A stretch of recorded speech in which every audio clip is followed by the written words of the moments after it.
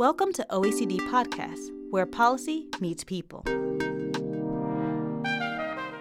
This July, the world recorded its hottest week ever, with a global average temperature of 17 degrees Celsius. Such extreme heat creates major challenges for cities, where a concentration of structures and activities and a lack of natural surfaces create an urban heat island effect. As human-induced climate change and global weather phenomena such as El Niño drive more frequent and severe heat events, how can local authorities protect people living in cities? How can they address the inequalities that make some urban communities more vulnerable to heat waves?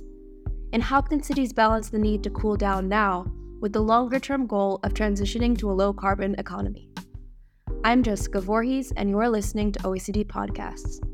To explore these questions, I'm speaking with Andrew Lombardi, an OECD policy analyst focused on cities and urban policies. Hi, Andrew. Thank you for speaking with me today. Hey, Jessica. Pleasure to be here. Thank you. So currently, hundreds of millions of people across America, Europe, and Asia are enduring blistering heat waves, and we're seeing that in many places, those living in cities are particularly affected. What are the impacts of extreme heat in cities? As we know, cities are hubs of economic activity and culture. It's where most of the world population is concentrated and where most of the world's economic activity takes place. But extreme heat makes life unbearable and sometimes even dangerous in cities. And it's putting lives and the economy at risk, which put lives at risk in a different way. So in the US, extreme heat is the number one weather-related cause of death each year. Almost all heat-related deaths are considered preventable, either through preventative measures ahead of time to cool cities down or mitigation measures to protect residents during heat waves. So again, urban heat is really putting not only lives at risk, but also livelihoods. There was a 2020 study that reported that per capita GDP in South Africa could decline by as much as 20% by 2100 as heat puts extra pressure and extra stress on physical laborers working in areas and sectors like construction, for instance, but others as well. And extreme heat can also literally melt or warp city infrastructure. So recently it was discovered that in Chicago, the ground underneath the city is basically melting. The city, in some ways, is sinking and it's causing damage to the subway system. And this is really dangerous. There's layers of the ground that are expanding and contracting under intense heat that the infrastructure was just not built to be able to deal with, which is leading to cracks and deformation in not only building foundations, but also the railway infrastructure. So it's not hard to imagine that this type of large-scale damage to infrastructure could have really dire consequences on the ability of cities to function and endanger the safety of residents. You mentioned the dangers of heat waves for people working outside in construction, and there's been a lot of discussion recently around protecting outdoor workers from extreme heat, as there have been increasing deaths from people working in scorching conditions out of economic necessity. So we see there are some communities that are more vulnerable to heat waves, and it's often the poorest people who are bearing the burden of rising temperatures. How do you see heat waves increasing inequalities in cities? These urban heat islands, like most issues, affect low-income residents disproportionately in most cases. Part of the issue pertains to energy affordability, especially due to recent spikes in energy costs over the last year or so due to many global shocks. For instance, in Portland, Oregon, in the US, city officials recently reported that many of the 64 residents who died from a 2021 heat wave were found in their homes without a fan or air conditioner.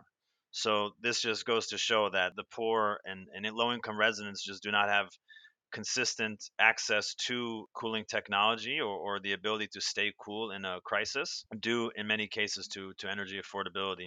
The disparity is visible in data at the neighborhood level as well between low and high income neighborhoods and heat. There's a strong correlation in many cities across the world between income levels and temperatures among different neighborhoods, actually. Essentially, the poorer your neighborhood is, the hotter it usually is there. This is for a few reasons. It's an urban design issue. It's also a labor market issue. The less shade and the less green or blue space in an area, the more metal and concrete there is, the hotter it will be. It's very simple. But what does this have to do with inequality? Well, the poorest neighborhoods are often higher density. They often lack shade. They lack access to green space, lack ventilation in many cases, which all can contribute to higher peaks in temperature. But also during heat waves, governments will issue public health warnings advising residents to stay home and stay out of the sun.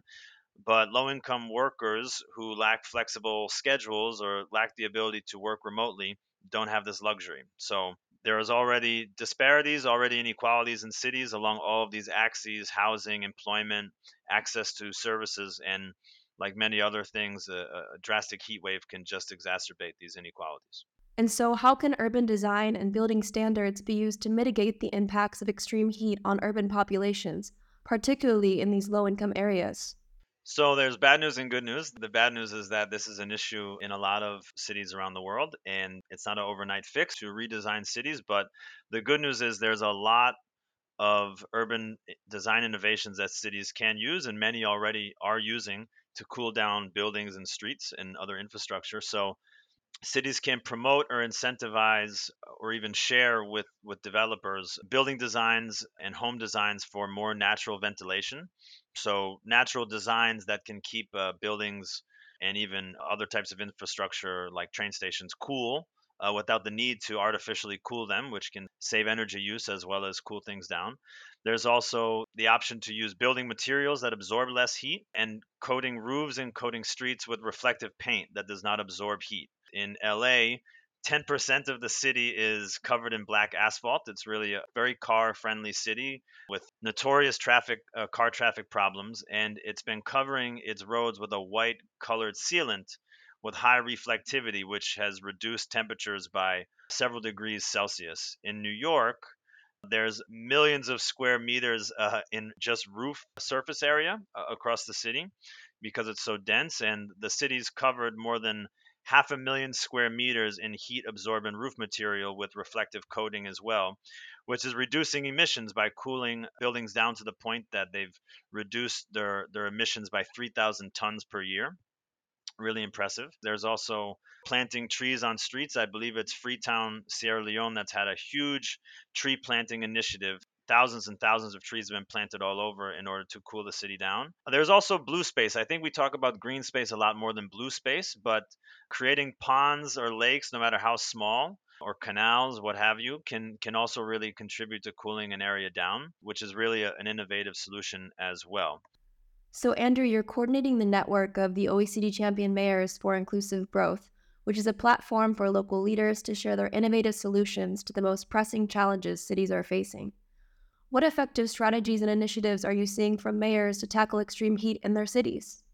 Well, I have to start with my current home city, Paris, France. Champion Mayor Anne Hidalgo has been working on several fronts to adapt to summer heat waves that have become increasingly intense in recent years in Paris, but she's really met it with increasingly intensified efforts. For one thing, the city's created an interlinked network of cool islands, parks, and pools in spaces which are typically 2 to 4 degrees Celsius cooler than surrounding streets due to either the vegetation of the area, the green and blue spaces, as I've talked about. Paris Plage, which is the Paris Beach translated, is an initiative of hers to basically clean up the waterways around Paris to a degree that residents can swim in them, which, if you know anything about Paris over the last century or even the last 20 years, this is an incredible accomplishment. It's unthinkable that people would have been swimming in the Seine or in any of the canals a few years ago. But actually, this is a great initiative to not only cool the city down through increased vegetation, increased green space, and blue space, but also to provide relief for residents from heat waves. I live in the 19th arrondissement, which is historically and still to this day more low income, more immigrant heavy neighborhood. And while most of the population of Paris leaves for part of the summer on vacation to a beach somewhere or to a countryside somewhere, this is not an option for most of the residents of the 19th and other poorer neighborhoods in Paris. So it's really important. Right outside my window, there's the canal, which has a Paris Plage on it, where kids and residents of all ages can visit the cooling center. It's like a misting station. There's beach chairs. Yes, they have the right to swim in the canal as well. I've done it myself and I survived. So this is a really great initiative for people that don't have the luxury really to leave the city when it's 40 degrees Celsius or what have you. And I think that this is a great example of the intersection between inequality in cities and this heat wave issue. There's other initiatives that cities like Barranquilla, Colombia, which is led by champion mayor Jaime Pumarejo, which have done a program called Todos al Parque, so everyone to the park. And it's to create the little pocket parks in cities so that basically every single person is within a few minutes of some green space. Obviously, this is valuable for many reasons. We need green space in our lives, and in cities, it cannot be just nothing but a concrete jungle, because there's lots of correlations between mental health and access to green space in cities. And why is that so important to have a pocket park near you? Why not just go to the one gigantic park you have in the city? While these beautiful, pristine, well manicured parks like Central Park or the Jardin Luxembourg in Paris are beautiful and stately, they're not always quite so accessible for more low-income residents who are relegated to the edges of the city. I think that a project like Mayor Pumarejo's Todos al Parque is a really great example of having these micro parks, pocket parks, where everyone has access to it, and making sure that those green spaces are really well distributed. So we see that city leaders are implementing really innovative and inspiring solutions to mitigate and adapt to rising temperatures. How can they work across borders to share knowledge and best practices with other cities across the world?